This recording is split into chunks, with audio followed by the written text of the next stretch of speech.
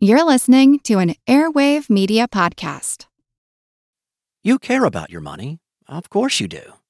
So why aren't you listening to SoFi Daily?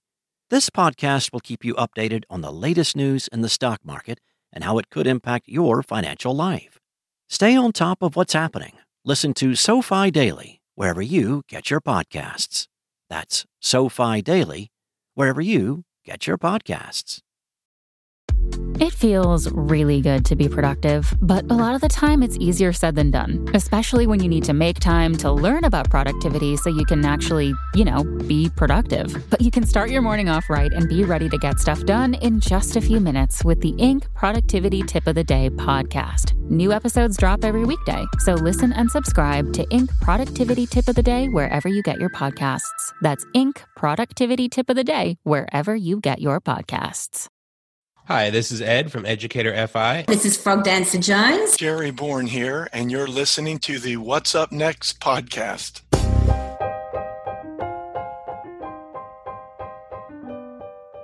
Two teachers have had a profound effect on my life. The first was a tutor who I was introduced to in second grade when it became obvious that my inability to read was going to have a potentially profound impact on my future. She diagnosed me with a learning disability, assured my parents that everything was going to be all right, and then proceeded to retrain my brain over the next 5 years. I not only caught up to my peers, I was eventually able to surpass them, which would become quite important as I set my visions towards medical school. The other was a teacher in high school.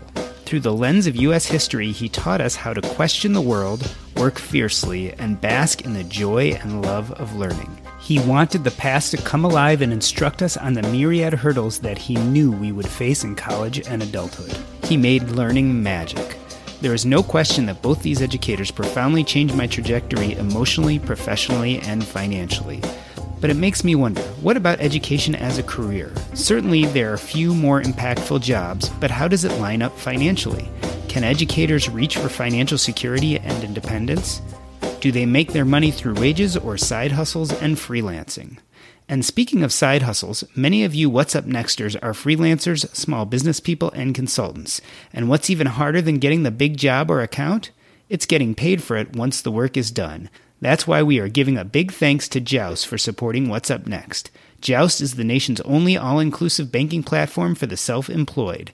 PayArmor, Joust's invoice payment guarantee product, supports the 71% of the gig economy workforce that experiences non-payment. You can sign up for Joust for free at try.joust.com/WUN and enter the promo code WUN and get $100 in credits. That's try.joust.com/WUN. Today on the show, we have Frogdancer Jones. She's a mother, a single parent of 4 boys, a teacher, a blogger, and a financial independence, but not necessarily retire early enthusiast. Frogdancer, welcome to the What's Up Next podcast. Hi, thanks for having me. I'm excited to be here. And you're coming to us from Australia. So as I was saying, you are a full day ahead of us. Yes, I am. I'm talking to everyone from the future, and it's going to be a beautiful day and everything's fine. Next, we have the Millionaire Educator. He is an MBA holder, an educator within and outside of the United States, and also a blogger. Say hello to the What's Up Next listeners. Hey, thanks for having me. I'm very excited to be here as well. We're happy to have you. And you are out of the closet. Your name is out there. You are Jerry Bourne. Is that correct? That's me. Some people know me from my basketball days at Davidson College, and I've taught many a Spanish student in Georgia. You chose to be outed through the Choose FI book. Is that right? Were you one of the people that was discussed there? Yes, and I just decided to use my real name. I guess in the early days of blogging, I was just afraid that my name would be associated with some of my numbers I've thrown out there. But like I always tell my students, I could have the cure for cancer on my blog, and no one would read it anyway. That's an easy way to look at things. Certainly it helps calm your fears of anonymity. All right. And finally, we have Educator Fi. He went from broke to a 7-figure net worth in less than 10 years, as well as he slayed over $100K worth of debt. Welcome to the show, Ed. Thanks. Thrilled to be here. So Jerry used to go by Ed. So there were 2 Eds in the field, 2 educator, financial independence buffs. But now that he goes by his real name, you are the Ed of financial independence? It's his first if he wants it, but as long as it's free, then I'll use it. All right. Well, let's get into the questions here. Frogdancer, I wanted to start with you. I was reading through your blog and you describe a low point in your financial life. And I'm actually going to quote you here. You said, "That night, as I sat there in a dim room, hands freezing and watching 3 mice eat from the dish containing the mouse bait, I cried. How is it possible that a tertiary educated person in a nice middle-class suburb in a rich county like Australia could be living like this? How had it happened?" Talk to us a little bit about what was going on in your life at that time. Oof, yeah, that was over 20 years ago. I got married, had 4 boys in 5 years, and then when my youngest was 11 months and my oldest was 5, I left my husband, and so I became a single parent. Those years were really, really tough because the kids were so young. I couldn't afford childcare to go back to work, and I also wanted to have a very secure base for them. So I stayed at home with them for 4 years until my youngest started primary school. I was on the sole parents pension, which was, I think, roughly around $18,000 a year. Child support was very erratic in those years, usually about $20 a month. That year, the heater broke down.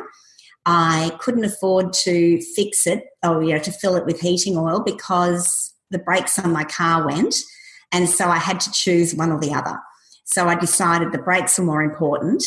I went through nearly the whole winter just sort of eking out the heating oil, and yeah, it was really tough. I'd learned how to stretch a dollar.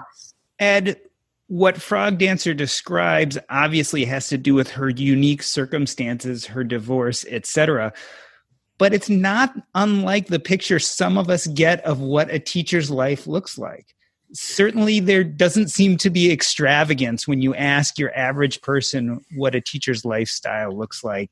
Is that fair? I think it's fair in the early years, especially. When you're a new teacher coming out of college, most of us have some level of debt, and you start out lower on the salary schedule, right? So teachers' wages build over time. So those early years were lean. I experienced Frogdancer's story from the child side. My mom was a single mother when my parents split, and so I had a sense of deprivation when I was a kid. My wife and I got married, and she had come from an immigrant household where she was always taken care of, but had lived lean as well. So when we were first together, we spent more than we were making on our teacher's income for sure. Jerry, as we start this conversation, I think about your blog name and your avatar, Millionaire, Educator. I almost feel like those words don't go well together, millionaire and educator. How do people respond to that? I get the question, are you an educator who has $1 million, or do you teach people to be millionaires? And most people thought the latter. And, even as I was looking for a domain name and I typed that in, I thought, you don't hear it very often. So I liked it because it was kind of shocking, because to many people, what the three of us are doing is impossible, building wealth on teachers' salaries. Once I kind of figured out the wealth building process, as you all probably realize, it works for any profession, teachers included. Frogdancer, Jerry said that most people think for an educator, becoming a millionaire is impossible. Do people go into teaching for money? No. I mean, it's silly. People think that teachers earn nothing. I think it's slightly better out here than it is for you guys in the States. But you certainly don't go in it for the money. You go in it for a lot of other reasons. I've got enough now that I could retire if I want. I've reached financial independence. It's been 6 years since I had a $10 net worth, and now I've got a $2 million net worth. I didn't do that just from my teaching salary, though. We don't get paid that much. But definitely teaching is for the love of learning and having a laugh with the kids. Ed, I want to get into this idea of how teachers eventually end up with millions. But before we do that, I feel like we have to talk about debt. If you had asked me before looking at your blogs, I would think that teachers probably didn't come out with a lot of debt. But it sounds to me like, at least for you and Jerry, debt was a big part of your story. Is that right? It was definitely a big part of our story. And part of that was because neither my wife nor I went to undergrad for teaching. And so it was a career change for us. So we had to go back to school and get a master's in teaching, which came with debt because we weren't earning enough to cover it. So part of that was borrowing, but it's also not unusual for people to go into education, not really understand finances or think about how they're going to get through with debt and come out with student loans. They may not be on the hundreds of thousands of dollars order of doctors, but many teachers do come out with loans. And Jerry, you're no stranger to debt either, right? You came out of schooling with some debt? Yes, my wife and I picked up about $45,000 of student loan debt when we went to grad school. And prior to that, we never had any debt. So I knew I didn't want to have it for long. So that was my impetus to go to Saudi Arabia. And I paid it off as soon as possible. But yeah, 20 for me and 25 for my wife. Frogdancer, so we're talking about debt and we described that story of where you came from. Is poverty a problem for teachers? I mean, are we seeing a lot of teachers who are just struggling to get by? In Australia, it's a little bit different. We get paid better than people in the States. If we've got a contract with a school, we get paid over the summer as well, so we don't have to go out and work. We're in the middle of a huge property bubble. So teachers who are starting out are often like getting married, buying houses, and like a decent house in Melbourne will cost you around the $1 million mark. Our student debt isn't as bad as over in the States. It's certainly there. Most teachers come out with a debt of maybe $30,000 or something like that for their 4 years of teaching, but they often get really mired down in mortgage debt here. Ed, Frogdancer Jones was talking about the fact that in Australia, they don't have it necessarily as hard sometimes as we do here in the United States. Is this living paycheck to paycheck existence for teachers common here in the U.S.?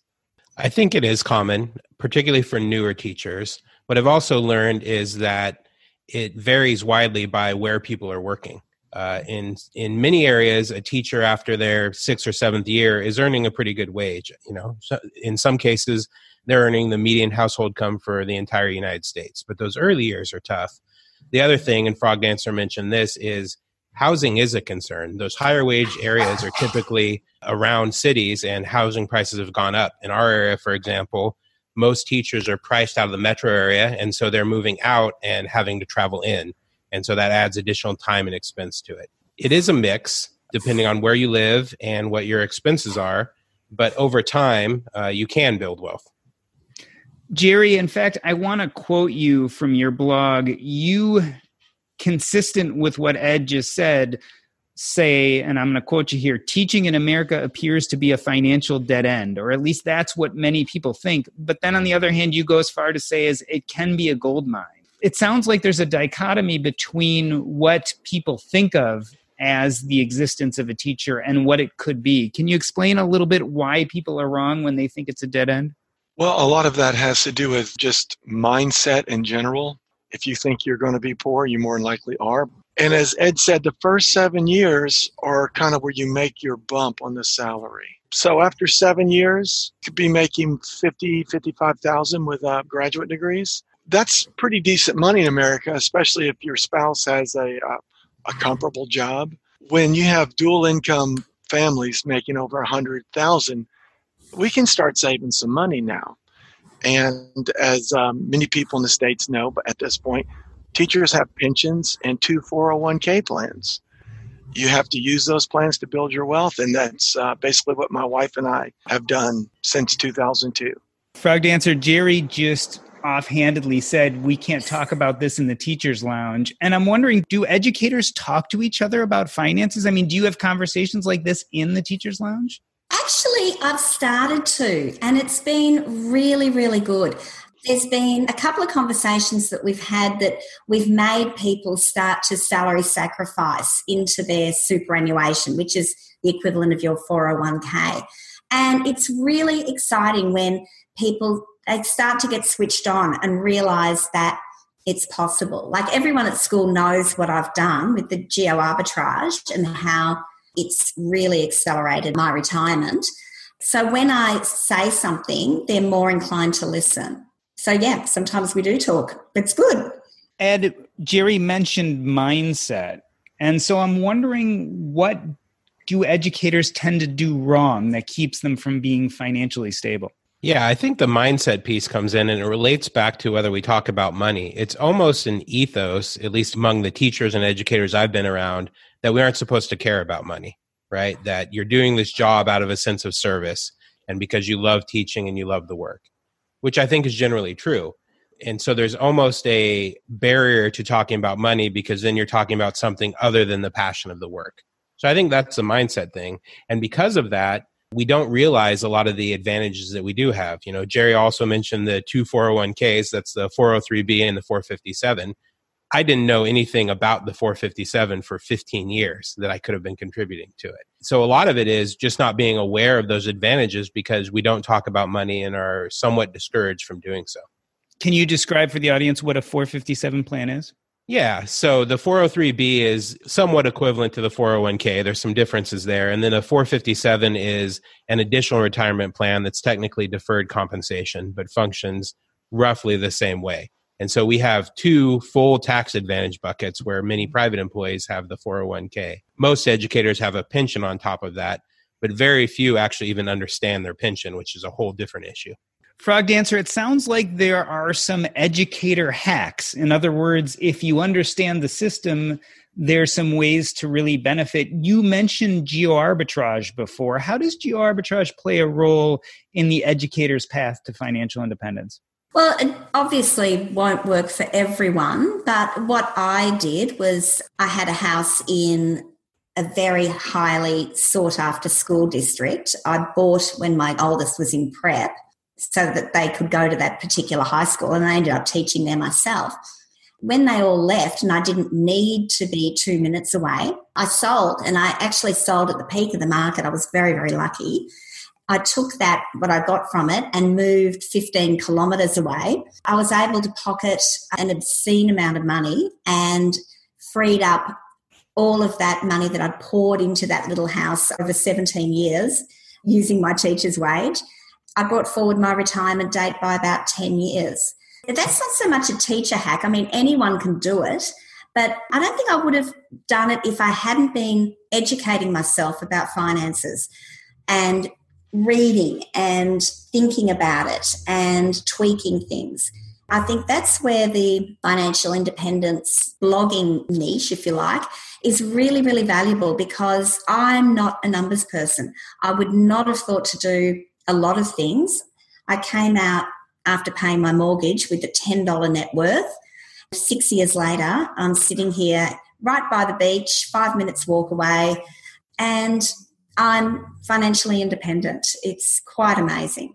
I guess, yeah, teaching has a few hacks, but I think you guys have more sort of hacks available to you than we do.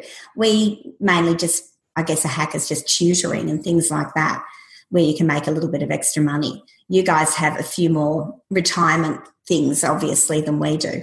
I wanted to mention here the way I've done a geo-arbitrage play here in South Georgia. I have left a job before so I could access 457 money for living expenses, since that money doesn't have any penalties if you separate service. But then I would go to a low cost of living area. I rented a 3-2 house for $750. I went to another time. I picked up a 2-bedroom townhouse for $500 because we're so low living there. And keep in mind, I'm on the state pay scale in these smaller towns, and we were making over $120, $130 a year.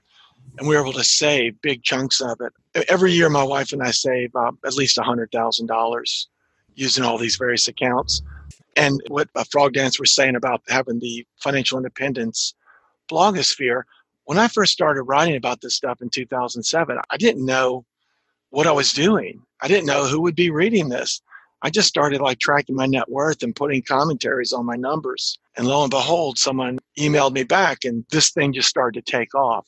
But yeah, I think younger teachers, there's so much they can tap into. They just have to imitate a few of the moves that we've made, and they'll be sitting pretty 20 years from now. I wanted to follow up on that. I think location, especially for teachers in the United States, is incredibly important. And it goes back to teachers don't know enough to determine what location is best for them often.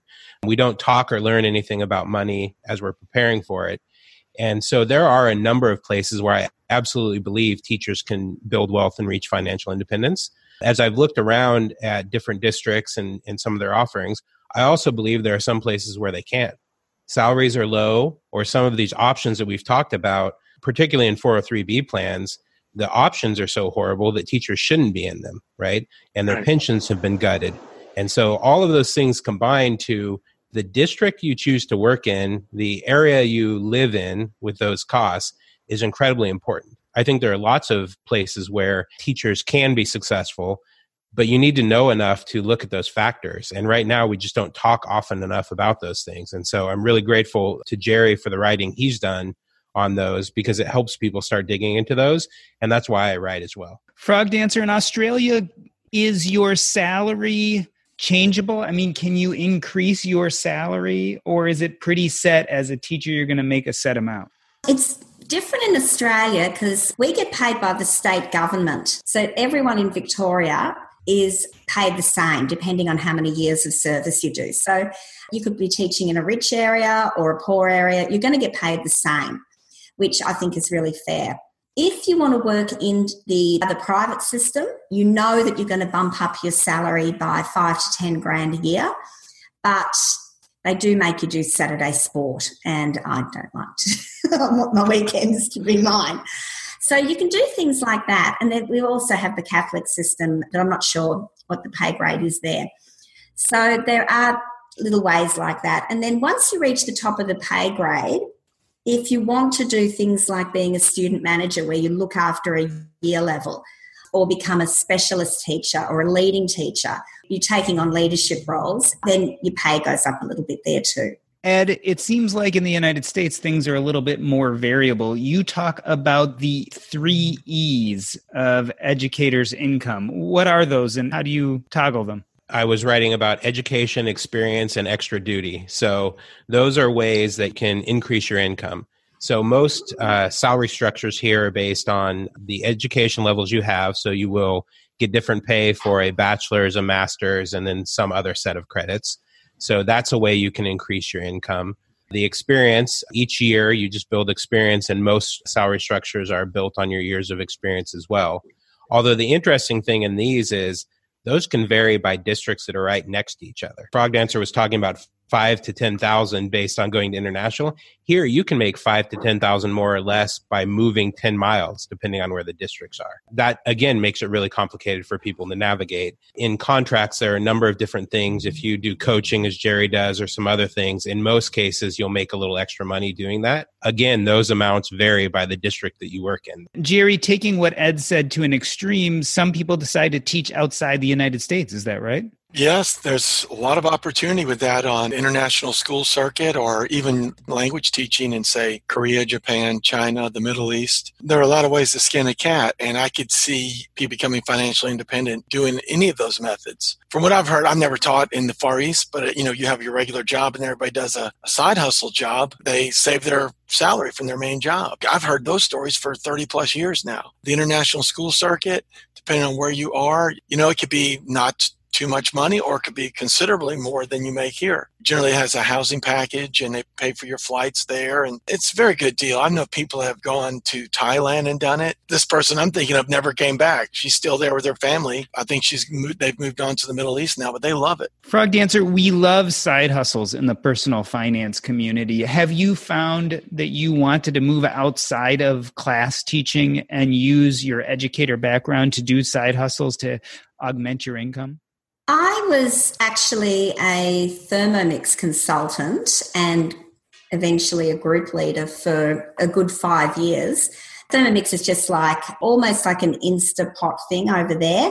It's a cooking appliance that just does everything. I was always looking to earn more money, and I found this thing and discovered that being a teacher, you've got to be a good communicator, and sales is often really, really a good fit for a teacher because we're used to imparting ideas.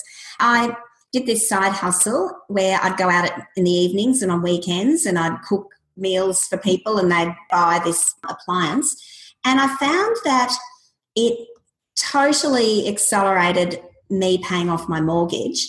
And then once that was done and the kids finished high school, I was able to fund a $30,000 trip to Europe, where I denied myself nothing for 9 weeks. I planned it when I was 15. I got there when I was 51. It was just the best thing. So I used sales as a way to earn a bit of extra money. And then once I moved out here, I decided that I didn't need to do it anymore. Someone else can have the opportunity. So I'm just doing teaching at the moment. Ed, talk about the side hustle game in the U.S. I mean, you guys also tend to have summers free. Is side hustling a big thing for educators in the United States? It is. In the early years, you almost have to do a second job to make it through. But my wife is a teacher as well, and we've earned anywhere from $10,000 to $20,000 extra a year on top of our base. We've chosen for the most part that our side hustles are education related. So things like teaching summer school. I've done adjunct work for colleges, teaching classes there. So those are the side hustles we followed. But I know a number of other educators who work second jobs, or they work summer camps, or they drive for Lyft and Uber. It is one of those things where you can augment your income. Again, you're required to at certain points in your career, but after that, it is a way to build up that extra money to fund extra investments or take amazing trips like Frogdancer talked about. Jerry, I want to transition a little bit here. We're talking about side hustles. We're talking about maximizing income. We're talking about the idea that as an educator or a teacher, you could reach financial independence. And a lot of us want to reach financial independence because we want to slow down or even leave work. I sometimes think of your field similar to mine. As a physician, the argument has been made that we shouldn't be leaving our jobs because there's a moral obligation to stay in and do what we do. It's good for society.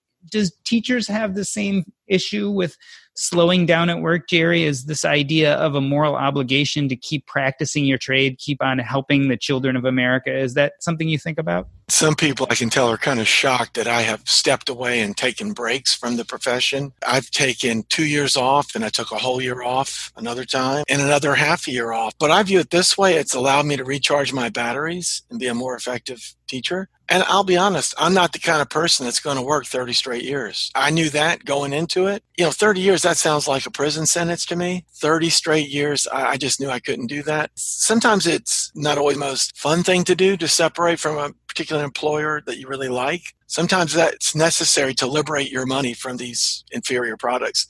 So that always helped me enter a job with a resignation letter ready to go. I think that it's so important for teachers to learn about financial independence and get their finances in order, because we've all worked with those teachers who shouldn't be in the classroom, and they're burnt out, they've had enough, but they have to keep coming to work because they can't afford not to. It's one thing to come to work when you really love the profession, you're enjoying the kids, you love seeing that light bulb go on over a kid's head when they get something, but it's very damaging if you're plodding in and just going, oh God, another day, and just gritting your teeth and getting through it. So I was actually at a retirement speech for a girl that I actually went to the same teachers college as her, and she's retiring. I was a bit envious. I'm going part-time next year, but she's retiring. And she said, I just can't do it anymore. I am exhausted. I've been teaching for 30 years and I just don't have it in me anymore. And because she and her husband have actually looked after their finances, she's free to realise when enough's enough and step away. And I think you've got to know when enough's enough. Yeah, that's, I think, such a critical point. So I run a series where I interview educators who've taken charge of their finances. Originally, I called it Educators on Fire for Financial Independence Retire Early. But in that, I asked about plans once you're financially independent. Are you going to keep working? Or are you going to retire early? And virtually none of them were thinking about retiring early, or if they were going to work in a nonprofit for education or do something else education related. Educators do the work because they love it. They love serving kids, they love teaching, they love working with it. But the point Frogdancer made about you may not always love that work, so you need to be able to step away. Your life may change, and a big driver is exactly what she said. My wife and I, when we were young teachers, noticed that in every school there's at least one teacher that everyone knows shouldn't still be there. It's not good for them, it's not good for kids, and we never wanted to be those people who were stuck teaching after we were frustrated or fed up. and we lost the joy of teaching. And so it sounds like for Jerry, that means taking breaks here and there. But that's really the most important piece of financial independence is, can you take those options if you no longer find joy in teaching? But most of us do. And I think most of us will continue to work past financial independence. Jerry, speak on this idea of burnout. I mean, is this pervasive in the teaching community? Oh, yeah. Teaching can be a tough job just because there's so many interactions every day, and it just seems that we have so many functions to do. And, I'm sure this isn't unique to teachers alone. I'm a coach. I'm a Spanish teacher. I'm an English as a second language teacher. I've been the dean of discipline all at the same time. And I'm also a husband and a father. A lot of people have that. Plus, they're doing graduate work. So it can become a pressure cooker. If you're financially independent, you can take a year off and recharge and be a very effective teacher when you come back. You might not have the same job. You might have to go to a different district. You have that option. And I'm very glad I've stepped away. The teacher in the building who should not be there, yep, that seems to be universal. Many people refer to the teacher's lounge as a snake pit. That guy's usually holding court, and he's just a negative energy force. And a lot of times these people, they have to be there, as we've all said. They need the money. If they were not in bad financial standing, they could just walk away like I've done it.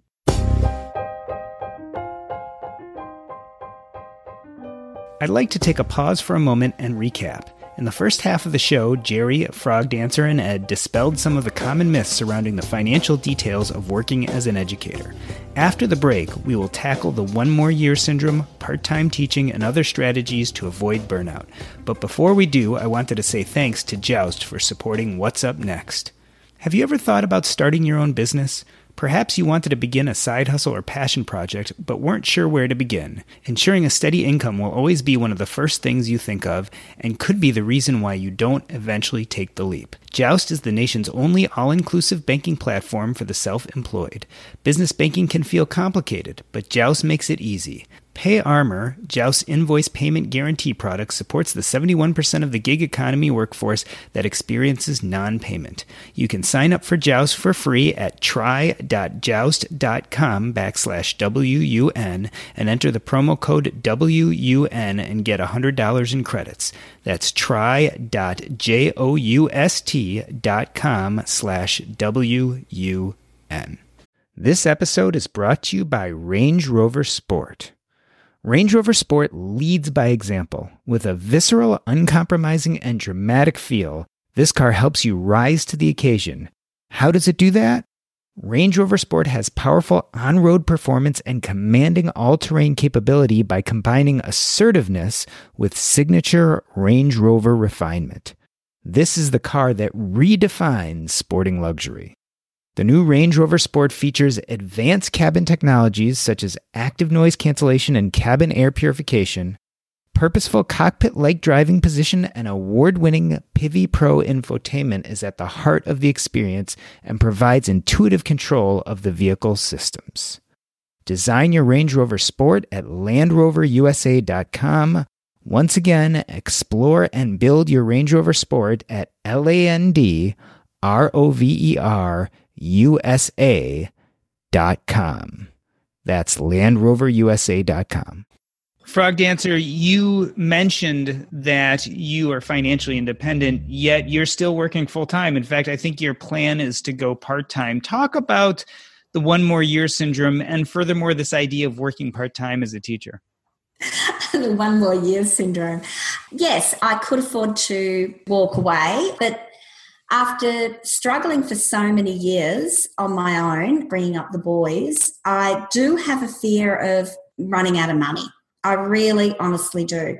I can't access my superannuation for another 3 years.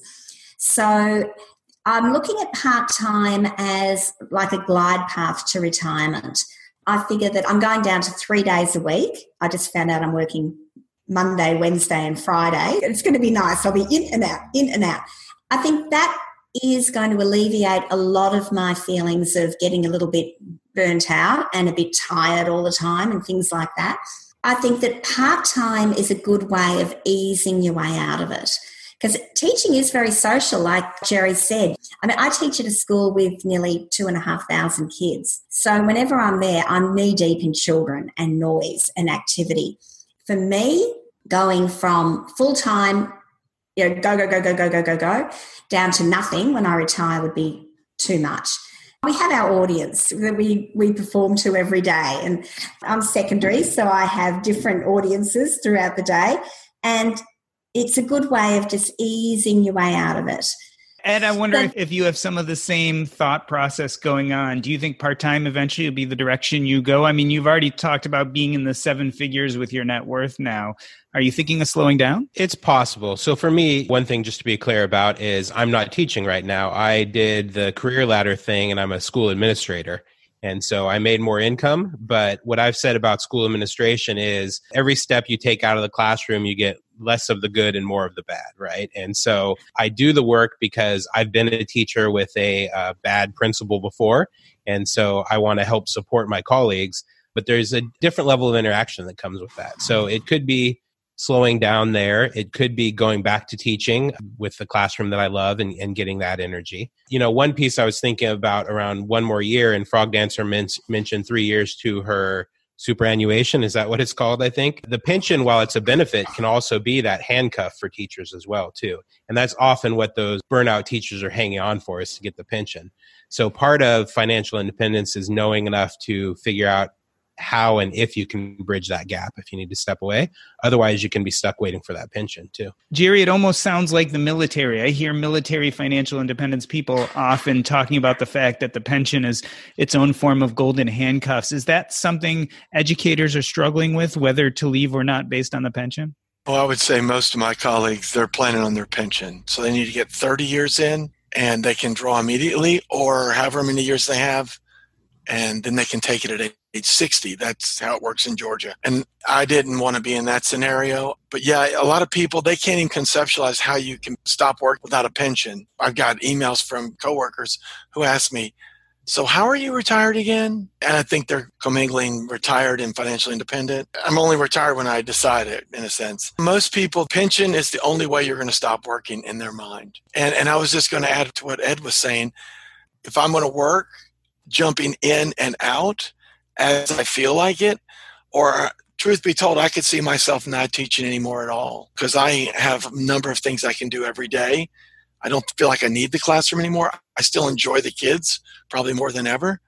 However, I do like the idea of keeping the money coming in, but I've realized I think we have enough to make it. Ed, let me turn this around the exact opposite direction. We're talking about pulling back, but you had mentioned that now you're more of an administrator than in a classroom teacher. Is that a road that people are looking to financially make themselves more secure, looking towards the principal pathway, so to speak? It's a way to increase income for sure. And part of the reason I went into that was, as I said, I had colleagues who were telling me, you need to do this. And so I stepped into it. But at that time in my life, we also weren't cognizant of our money. So it was a way to earn more and spend more. And I had a thought in my mind that at some point I'm probably going to have to care for my mom. So it was about increasing income. But it's also work that I had determined I was willing to do and people said I could potentially be good at. I have seen people who have gone into administration just for the income, and that's a disaster for everyone involved. And as I mentioned earlier, there is nothing worse or more painful for a teacher than to have a bad administrator working for them. And so it is a path people should follow, but they should not follow it just for the income. That won't work out well for them. So Frogdancer, I want to bring this conversation full circle and start with maybe what actually was the beginning question that I thought up when I was thinking about this episode. Is the educator path a good path to financial stability? I think it is, because once you're established, it's a secure base. Once you've got a secure base, then you can build on it. My way of doing it was frugality and becoming totally debt-free, with the mortgage.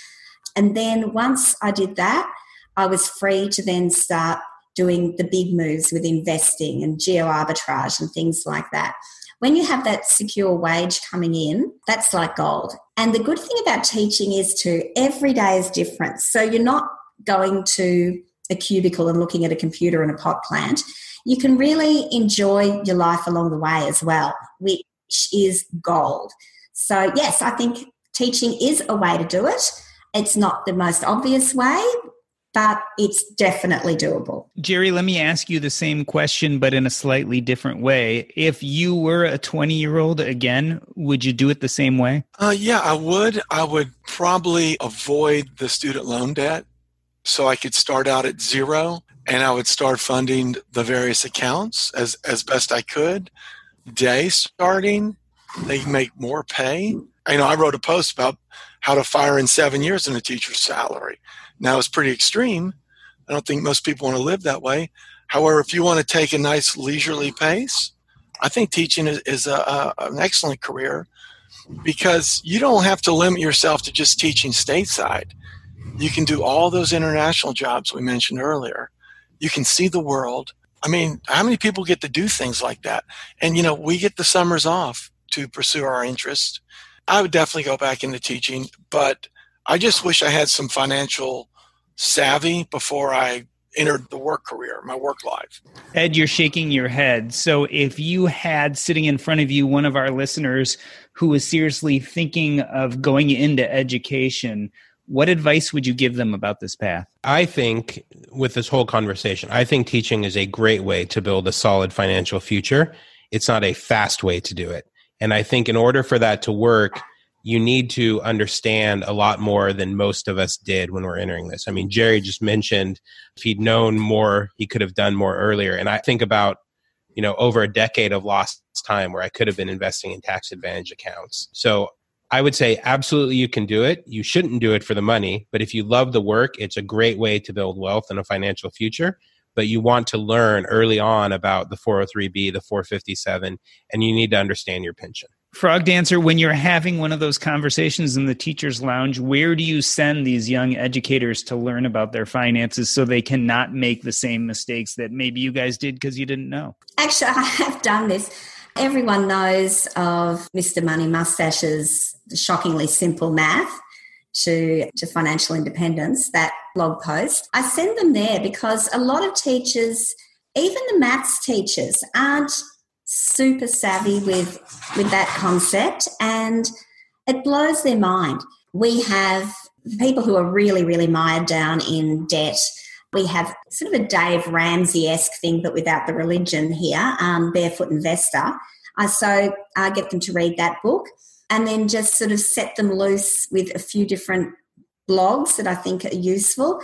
And J.L. Collins's Shockingly Simple Math is, Shockingly Simple Math, Simple Path to Wealth. That one is really, really good, especially for people like me who are scared of numbers and spreadsheets, and that's the way to go. And people love it. Jerry, do you think we'll see more teachers in the personal finance / financial independence space in the future? Is this population growing? I get emails all the time from people giving me positive feedback on what they've learned.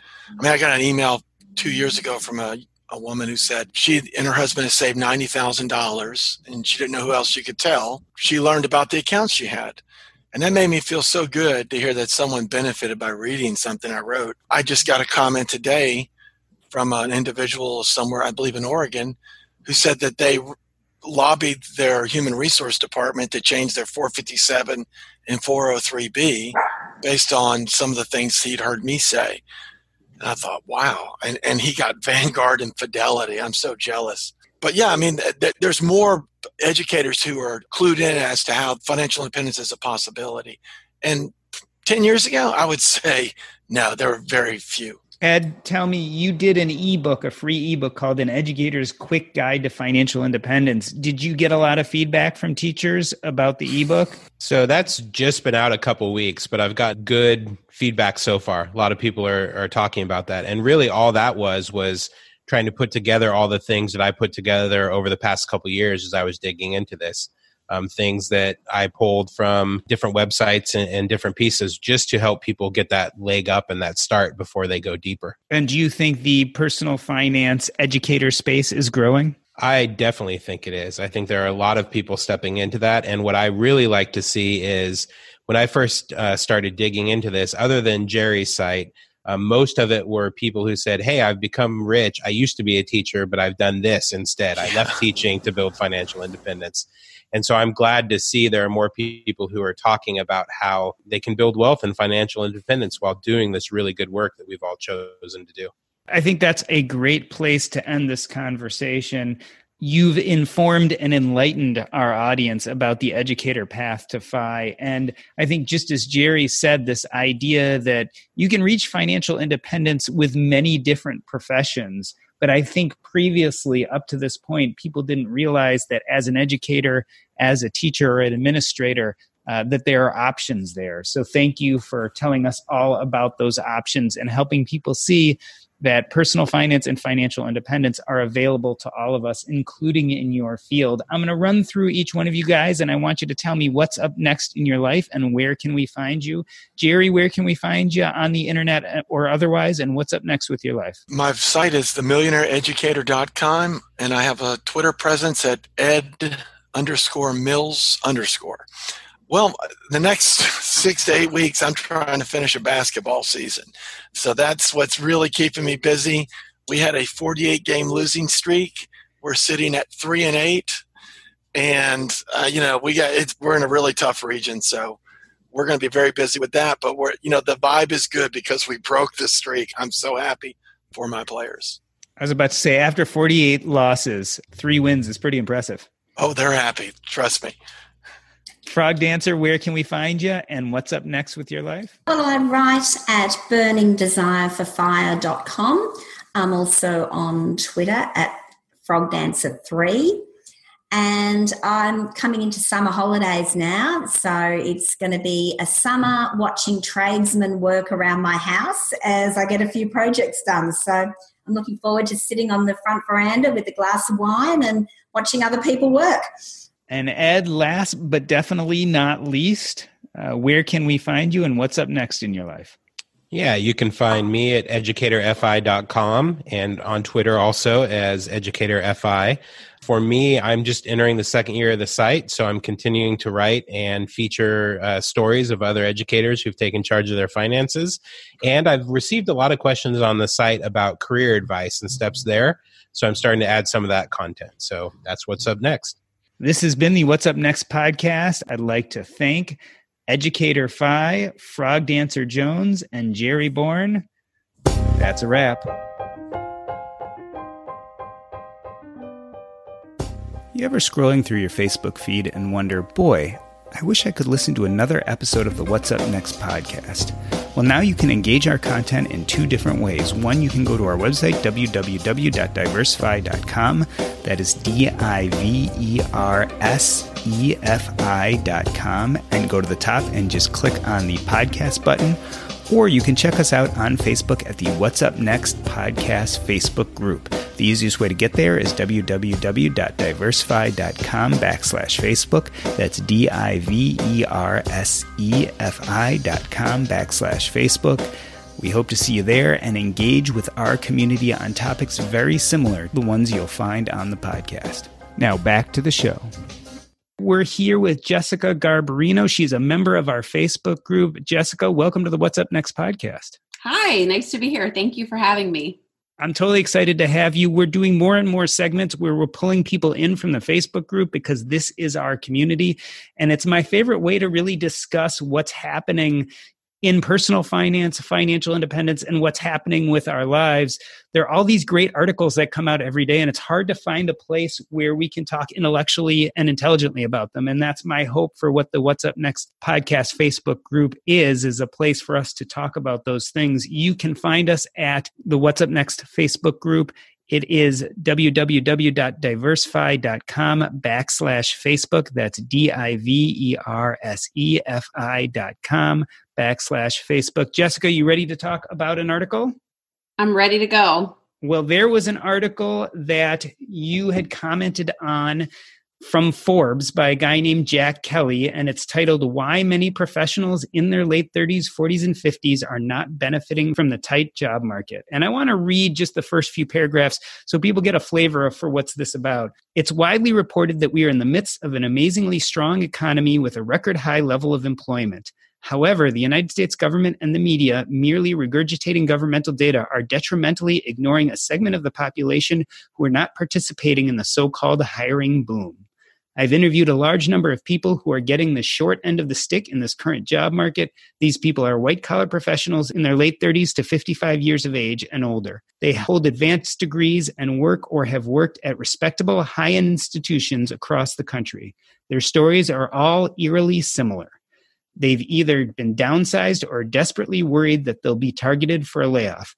The job seekers impart that they are the victims of several current trends. These professionals, usually with 20 plus years of experience, are well compensated. They say that their companies are engaged in the process of juniorization, which entails pushing them out the door in favor of younger employees who are paid much less. Their jobs are also relocated without them to lower cost locations both within the U.S. and in other countries. Jessica, what do you think about this word juniorization? Do you think it adequately describes what's going on? It's a great term. I never thought of it until they spoke of it. I'd never thought of it in those terms, but it really kind of describes what's going on out in the marketplace, at least from my perspective. I mean, I've worked at a very large Fortune 500 company, and I can tell you everything that they talked about in just those first paragraphs has happened. So I don't think it's something that's uncommon. I'm sure there's a lot of other companies that are having the same issue, as backed up by this article that's being written by Jack Kelly. Do you think it's happening at a greater velocity in the last few years?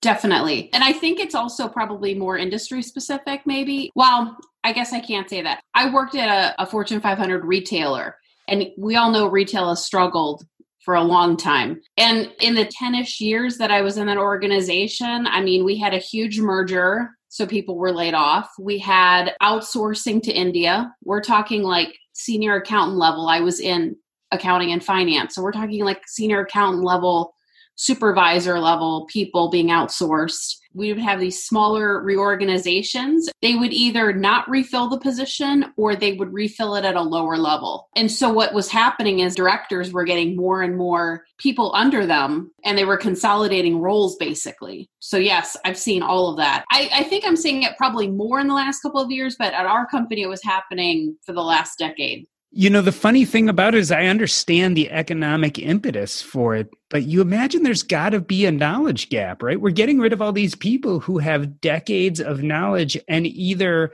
replacing them with someone much younger or getting rid of their positions completely. You wonder what we're losing. I can think of specific individuals that I know that lost their jobs that had been at the company for 10, 15 years. So they had legacy history of that company that no one would be able to replicate. And there's also a professionalism maturity that's gone too, because when you're replacing some of those higher level employees that have been around business and understand kind of the social norms, but that comes with maturity of being around a business for a while. Suddenly you're replacing it with people that have not experienced that enough in their career. And I'm not saying that younger people can't bring new things to a company, but I think you lose some of that with that segment of the population leaving the company. And I think it's not only you that's seeing this, but other people from our Facebook group commented. John Stoy said, I need more than one hand to count the number of folks I know who fall into this category, and I'm only one person. And Vicky Cook also said she's from Women Who Money. I talked to two people yesterday who are in this category too, one in middle management and one in HR, and both were let go in restructuring. Both in their 40s, worked in their companies for 18 to 20 years. It makes me wonder about loyalty. I mean, is loyalty gone in today's workplace? Well, I mean, I think it's been gone for a while. You know, when we started seeing people being downsized in the late 90s and early 2000s, I was part of layoffs during the recession in 2008. So I can tell you that I think it's eroded for a long time, but I think now it's at the point where I don't understand how companies throw their hands up and say, well, why aren't people staying? Well, give me a reason why I should even want to stay and build my career there. Yeah, certainly if I was a young person today looking for jobs, I can't imagine that I would stay with companies knowing that they can downsize you or change your benefits or all these things that get done. It wouldn't make me particularly loyal to that company. You had mentioned that you had seen this before in your career. Amar Talati mentions it happens every generation. I mean, is this any different? I wonder if the same thing was happening, 20 years ago, 30 years ago too, that it's this natural evolution of the workplace that happens as our young workers get older and cost more. I don't know. I mean, my dad was a boomer and he was let go once. And like I said, that was probably in the late 90s. So I think prior to that, if you were let go, first of all, it was considered a terrible thing. Like there was something wrong with you if you were getting let go. As technology has advanced and companies are streamlining, there's a lot of automation. I will tell you in the accounting and finance field, there's a lot of talk of robotics doing a lot of automated things. It just becomes more prevalent. It's a little scary to think I'm already a generation past that of all of the, the layoffs that have gone on in the last 20, 30 years now, because we're in 2020 now. But I think now it's just kind of the norm. And this is why you have people only staying for a couple of years, because that's the only way they can advance their career, because the levels in between are getting cut out. And definitely when you're on the other side of this, when you're on your 40s and 50s and you are downsized, it's really hard to find another job, especially one that pays similar to what you came from. Absolutely. I have seen people that have just panicked when that's happened. I know that I learned a lot from the last recession to be prepared. And I think that's what really gave me the wake-up call to make sure I was prepared. But there are still people, I think, because they may not have felt it as deep the last time. When it happens now, it's kind of like what's going on? This is crazy. You mentioned being prepared, and that makes me think a lot about this financial freedom, financial independence community. Chief Mom Officer noted, "This happened to my father when I graduated from high school. He always had a side hustle and transitioned it to a business. It's one of the reasons I believe strongly in achieving financial freedom as quickly as possible and not putting all your eggs in one basket." Certainly, that seems to fall under our rubric in our community, is this idea that you can't trust your job. You should always have other income sources. You should have investments. You should have side hustles. This article certainly makes me think that if I was especially getting towards the middle of my career in one of these professions, I would be looking at where cash could be coming in from, especially if I got downsized. Well, even some of my siblings who are other late Gen X, but like early millennial, they have side hustles that they're doing as well. They're not just relying on their one source of income, because they've seen what's happened to me, my father, friends of theirs. It can happen to anybody if you have cuts anywhere. So I think that's kind of becoming the norm, this whole gig economy idea that you don't rely on any one thing. I mean, you don't do that with your investments, so why would you do that with your income? And I guess the upside of the gig and digital economy is that there are amazingly huge number of hustles and side hustles that you can take part in, especially if you have skills. But even if you don't have skills, you can learn them online. And the possibility of doing that without spending a lot on education, which is what it used to cost people to learn skills, is pretty amazing. So the world is changing, and maybe, unfortunately, those of us who are middle-aged are forced to change with it. I don't think it's our parents' playground anymore as far as the workforce. It's funny you mentioned that you don't even need to have skills to have a side hustle. I remember reading an article about a guy who will stand in line for people. That was his side hustle, but he was making all kinds of money. And I thought, that's brilliant. You just got to find a gap in the market and fill it. So the possibilities are endless. And I think with technology too, we have endless opportunity to be more in control of our income. Most definitely. And it makes me thankful, I hate to say it, that I've got to this place with my finances, as well as the fact that I have a degree which tends to allow for continuous employment. It makes me thankful that I don't have to be worried about these things, and glad that our community helps people learn ways around such problems. So it's a good place for us all to be. Definitely. I've appreciated the group for sure.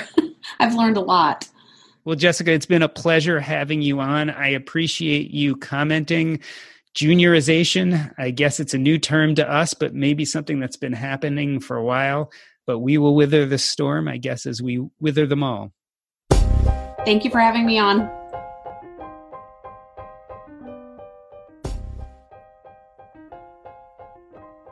That reminds me. Got to start recording so I can catch you saying all sorts of embarrassing things that I can use against you and in the future. So we can't talk about it now. We'll ruin the show. I've done this before. I've been on podcasts and we have such a good conversation before we get on the podcast that when they actually start rolling the tape, we have nothing to say to each other. It's not good. Yeah. I get it. I tell you what, when my alarm went off at 4:45 this morning, oof, I hated you all. I'm sorry. The time zones are just so funny and different. They are. I was about to say, you're in Tuesday already. This blows my mind. Yes. We're dead in the middle of Monday right now. So. I'm from the future. I was about to say, what happens? Oh, look, it's great. We're all still here. It's fantastic. Any stock quotes for me or, lottery numbers, anything that I can use? Oh, wouldn't it be fantastic? Going out to the pub and having lunch and, things like that. So Friday is when we finish, and then we've got 5 weeks of holidays. All good meetings are held in pubs. I think so. And school's much nicer without the kids. It's just so cruisy. Everyone's happy and laughing. I mean, So we have students through Friday, so you're making me jealous right now. I'm sitting in my kitchen, so if my wife comes down or my son walks through, you just... Smile and wave. Yeah, exactly. Smile and wave. So what sort of stuff do you want to cover today? I'm not telling you that now. Oh, man. we were talking a little bit earlier, and he said we had to stop so we didn't blow it for the show. So he's I wasn't, born Frogdancer. Frogdancer, yeah. I thought that was your real name. You mean that's not your real name? Well, everyone in Australia is called Frogdancer. Yeah. All right, so I thought it was Sheila and Bruce. It could be for the podcast. So Tech moves fast, so keep pace with the Daily Crunch podcast from TechCrunch. With new episodes every day, this podcast will give you a quick overview on everything you need and should know about startups, new tech, regulations, and more. Listen to TechCrunch Daily Crunch now, wherever you get your podcasts. That's TechCrunch Daily Crunch, wherever you get your podcasts.